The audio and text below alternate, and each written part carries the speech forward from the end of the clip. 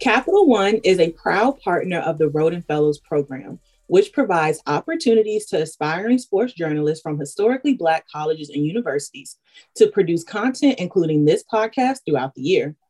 Capital One supports this program as a part of the larger commitment to the advancement of students from HBCUs. Welcome to a special episode of the Rhoden Fellows podcast. The Undefeated is now Anscape. This is the first episode of our podcast under our new name, Anscape. Anscape is a Black-led media platform dedicated to creating, highlighting, and uplifting the diverse stories of Black identity. Magnified by the power and reach of the Walt Disney Company, the Anscape umbrella includes an editorial division, book publishing arm, film and television division, and music publishing group, each united by the shared mission of illuminating the culture and experience of Blackness platform. I am your host, Alexis Davis, a multimedia journalism student at North Carolina A&T State University, home of the greatest homecoming on earth. Today, I have the pleasure of being joined by Kiana Robinson Cherry from Hampton University. Hey, everybody. Sarah Jones Smith. Hi, everybody. And Kayla Sweezy. Hello, everyone. For many aspiring female sports broadcasters like myself, seeing so many women strive in the sports media industry recently has truly restored my hope in becoming one of the best one day. To discuss this restored hope, it was only right to bring in two women that are currently conquering the sports world with true grace, Lisa Salters and Charlie Arnold. Charlie Arnold is one of the hosts of First Take, Her Take podcast. You've also seen her as a host for select editions of First Take on TV. Everyone, please welcome Charlie. Hello, everybody. Thank you so much for having me. I'm so excited to get into this good conversation. Yes, we're definitely excited to have you, Charlie. We also have Lisa Salters. Lisa Salters can be seen on your television during NFL season on ESPN's Monday Night Football, as well as covering the ins and outs of the NBA. You will also find Lisa interviewing your favorite player at the end of their games. Please, everybody, welcome Lisa. Hey, guys. Thanks for having me. So for starters, for you both, what is something about you that we can't necessarily Google? Charlie, you go first, please. Ooh, okay. You put me on the spot here. Something about me that you can't necessarily Google. I think that, hold on, this is actually a great question and something I was not prepared to answer. So give me just 1 second to come up with something clever. Okay. So I actually, a lot of people don't realize, because I have been in the sports industry for, so many years now, I actually started out as a news reporter. My first job out of college was in Huntington, West Virginia as a one-man band reporter. So I'm sure you girls are well aware of what that means, carrying around your own tripod and your camera and trekking around, and you're in charge of your story from beginning till end. So I was in news for about 3 years before I was able to get a break in sports. And the reason that I went into news was because despite doing a sports internship in college, which I absolutely loved, I realized that most of the jobs in television were in news, and my chances of getting to a bigger market at a earlier time was if I were to go into news rather than sports. So my mindset was, let me get into news, get the television experience, and then work my way into the sports realm. So that's exactly what I did. Started out in West Virginia, went on to Kansas City for 2 years as a breaking news reporter.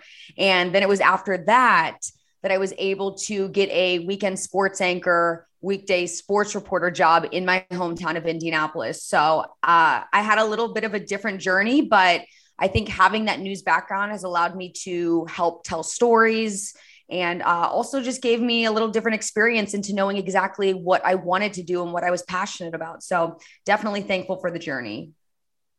Yeah, it's truly interesting that you say that. I know a lot of us right now, we're trying to figure out the whole job search thing. A lot of us, well, actually all of us are seniors right now trying to figure out our next steps. So, just trying to figure out, what can I do to get where I want to go? And also to, see beauty in the journey. So what about you, Lisa? What's something that we can't Google about you? You cannot Google the fact that I play the piano. So that when I kind of bust out with my crew when we're out on the road at a hotel somewhere and I sit down and I start playing John Legend, they're like, what?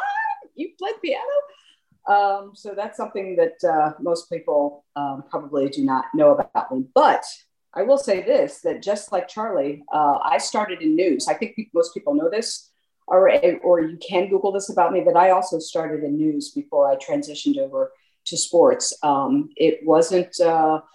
It wasn't, my transition to sports was not by design. I never had any intentions or aspirations to be a sports reporter. So our journey is different in that way. I always just wanted to be a news reporter.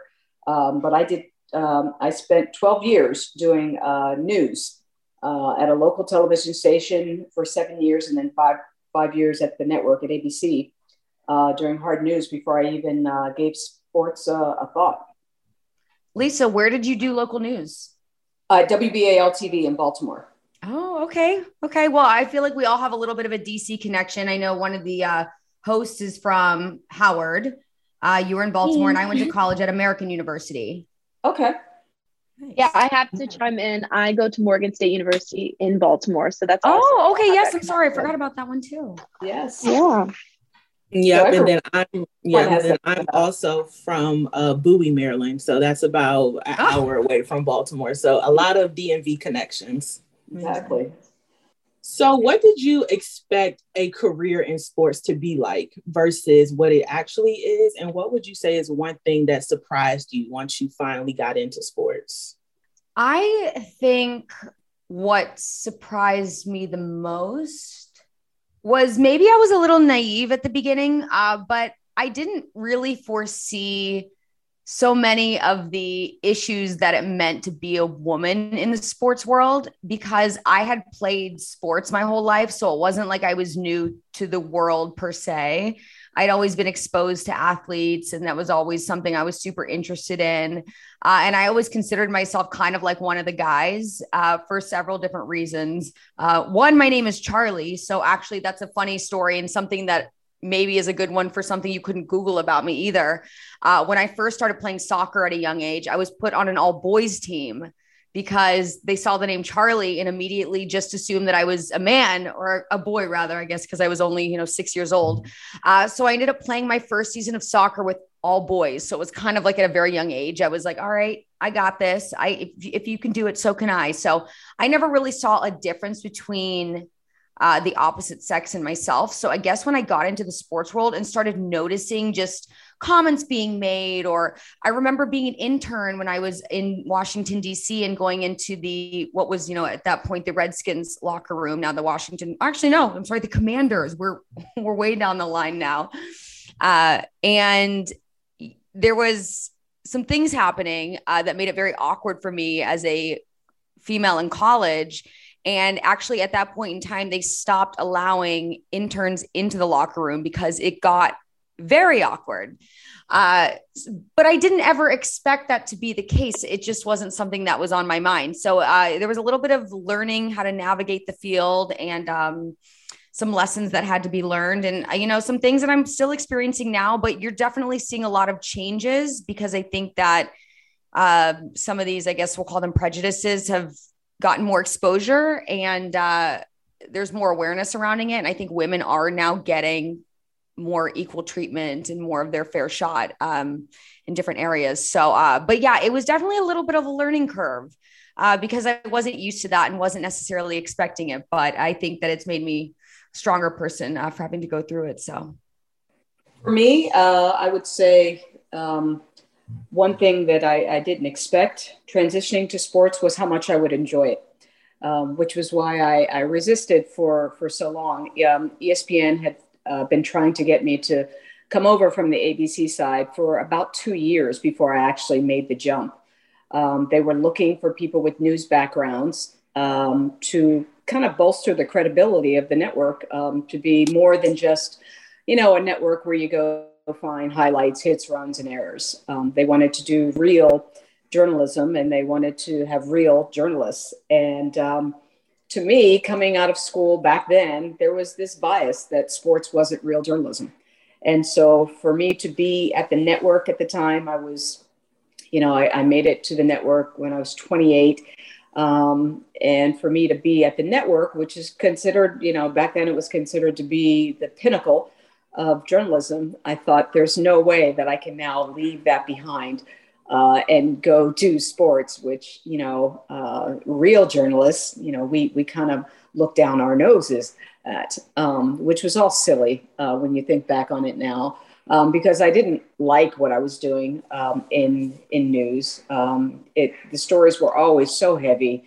O.J. Simpson trial, TWA Flight 800, the Matthew Shepard murder, the Oklahoma City bombings. I mean, there wasn't, you know, it was just all very heavy stuff. And that's ultimately what led me to at first consider and then actually make the jump to doing sports. So, but once I got in it and once I started doing it from the very first week, I was kicking myself thinking, why didn't I make this jump sooner? Why didn't I do it sooner? There has never been a second of regret leaving news behind. And so that would be the thing that surprised me the most about a career in sports, is how much I enjoy doing it. Yeah, I would even add to just watching you doing post-game interviews. It does seem like an overwhelming amount of joy that comes in when you're having different conversations with athletes, just from watching you, you know, at home on TV. And I would also say, for me personally, my journey has really been helped with different mentors and different other women in sports really pouring into me. So I would ask, while navigating your careers, have you had any female mentors in the industry? If yes, how do you think the mentorship has helped you? If not, do you feel like you missed out in any way? And do you feel like you kind of have a certain obligation to help the next group come up behind you? Well, again, because I didn't kind of, this wasn't what I saw for myself. I didn't see myself being a sports journalist. There weren't really any women that I looked up to kind of growing up that were in the sports industry. Certainly I'm aware of who they are, you know, the Leslie Vissers, the Andrea Joyces of the world.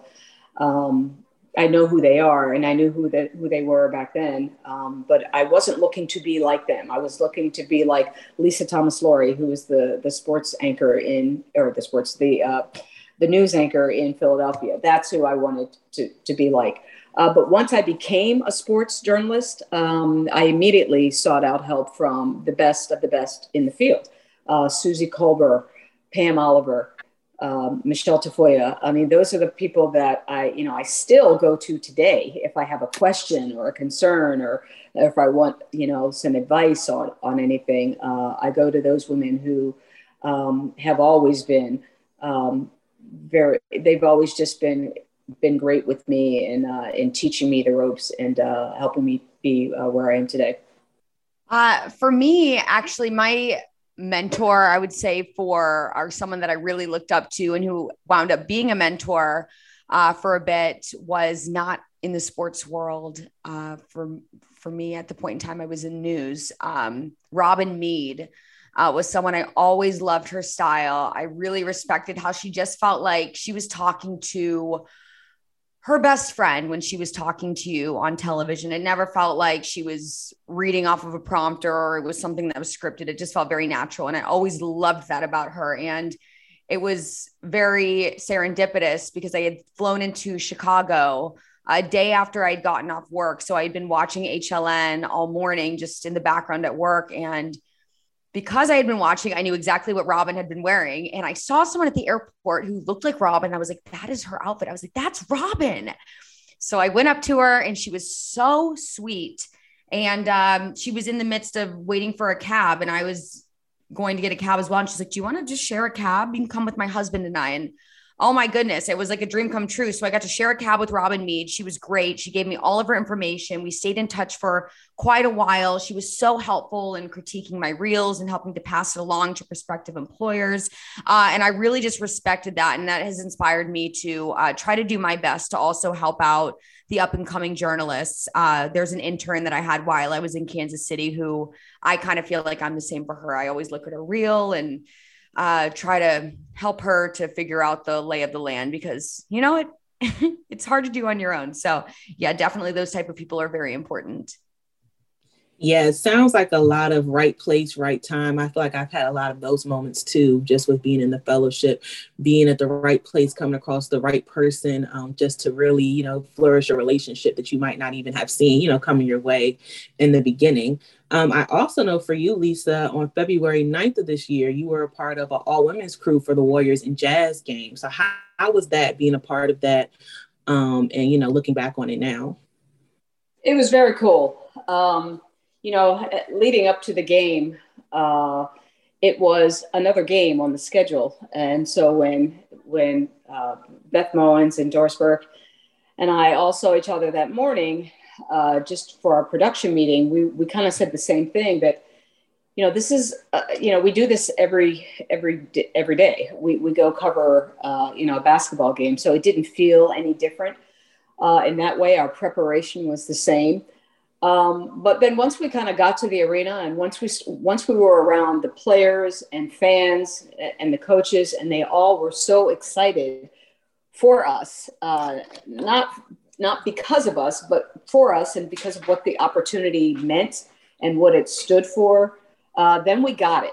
So I would say that we were all, we didn't expect the reaction that we got, you know, from every single player. Like, what you guys are doing is great. Every coach, congratulations to you guys. I have daughters. This is a great thing. It meant a lot to a lot of people.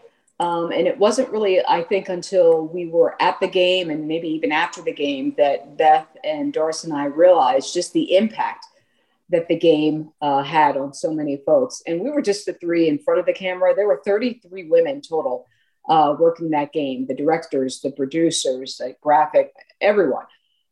So it just kind of underscored in my mind just what women can do if given the opportunity. You know, you just need opportunities, and people can show you who they are and what they're about if you just give them opportunities. So we were humbled to be chosen to do the game, but also very proud as well. So for Kayla, Kiana, and Sarah, if anyone wants to chime in, how did you feel when you originally viewed the game or when you heard about all the great things that were going to be happening with the production team, from the analyst to the reporter, et cetera? How did that make you feel as far as wanting to have a career in sports and being visible and being seen and, you know, just the possibility that that could be you one day? Like, how did you all feel seeing that? I definitely thought it was super inspiring for me, being a female collegiate athlete, pursuing a career in sports, seeing other women kind of take the same path. It's really inspiring. It reminds me that it's possible. And like Lisa said, we just need the opportunities. So I think it's a good reminder to keep pursuing those opportunities. Yeah, I would definitely agree with Kayla on that. It's super inspiring to look at something like that and see people who look like you, and just it can just serve as a reminder that it's possible and that there are people who want to continue to diversify sports and want to see women in sports. So I think that it's important, and I think that it's even more important for people who may be younger than we are, because then, you know, people who are in high school right now, maybe going on to college, they'll see that and then they'll be inspired by it as well, and hopefully will choose to take that. Yeah, it's really inspiring for me because I know, like me, I want to be a producer. So seeing women and doing those things, it lets me know that I can do those things too. And I know that it lets other women like us know that we can do those things too. So it was really great to see. And I know for me, when it comes to reporting sports, I really enjoy basketball, but I don't want to be known as the basketball reporter. I want to be known for someone that can really conquer any sport. So how did you all both become well-versed in multiple sports on a variety of platforms? I can start on this one. Well, for me, when I started out in my local news job, I was expected to cover everything. It wasn't an option. I covered the Colts. I covered the Pacers. I covered college basketball, sometimes even college baseball. We didn't have a baseball team professional in Indianapolis, so it was at the college level, but I would do IndyCar. I mean, it was all over the place. So I didn't have an option. So I think that actually was great because I would have probably gravitated more towards the NFL because that's what I'm most passionate about. So I think being in a position where I just have to learn and cover everything just puts you in a position where you're then trusted to do more because they know that you're fully capable. I ended up going to cover the Eastern Conference Finals in Miami 2 years in a row, and it was the Pacers versus the Heat. That was one of my greatest memories. Still to this day, it was amazing. So yeah, I just think putting yourself in a position, even if you aren't forced to do so, learning everything you can, not even just on a sports level, but from reporting to producing to editing. I think the more you know, the more opportunities you're going to have down the line, especially in the world we're in now, where there's so much transitioning happening day by day. So just the more you know, the better off you're going to be. For me, each sport I've always been a sports fan. So, when I transitioned over to ESPN, I didn't say I want to cover this sport or that sport. And in fact, when my first couple of years there, I was a general assignment bureau reporter. So, I covered the World Cup in Korea. I've covered the Olympics. I've covered sports that I don't necessarily know a whole lot about, but became, just like any other assignment, I kind of had to become an expert on it. I liken what we do now, what I do now as studying. You're studying for an exam every time you're about to go on the air. Before every game, I feel like I'm studying for a game. I'm studying for the Brooklyn Nets and the Milwaukee Bucks for tomorrow. And then after that, I'll be studying for the Lakers and the Warriors. Not having a whole lot of experience in a sport, it's certainly not an excuse to not dive in and become an expert, because that's what we're tasked to do. That's what our job is. So I wouldn't say that I have a whole lot of experience in a lot of different sports. I mainly do the NFL now and the NBA. But when I was first assigned to do college football, that was something I didn't know a whole lot about. I mean, people assume just because I went to Penn State and we had a good football team that I was a big college football fan, and I really wasn't. So again, that was like studying for an exam every week. I think that you really have to don't pigeonhole yourself. Don't put yourself in a box. If you want to be a sports reporter, be open to doing any and all sports. Because as someone once told me, we shouldn't get to decide what stories are worth telling or what sports are worth covering. If you're a reporter, if you're a journalist, you're there to tell stories, and you should be able to tell all kinds of different stories. So last question for you both. If you could give yourself advice at the beginning of your career, knowing what you know now, what would you say to your younger self?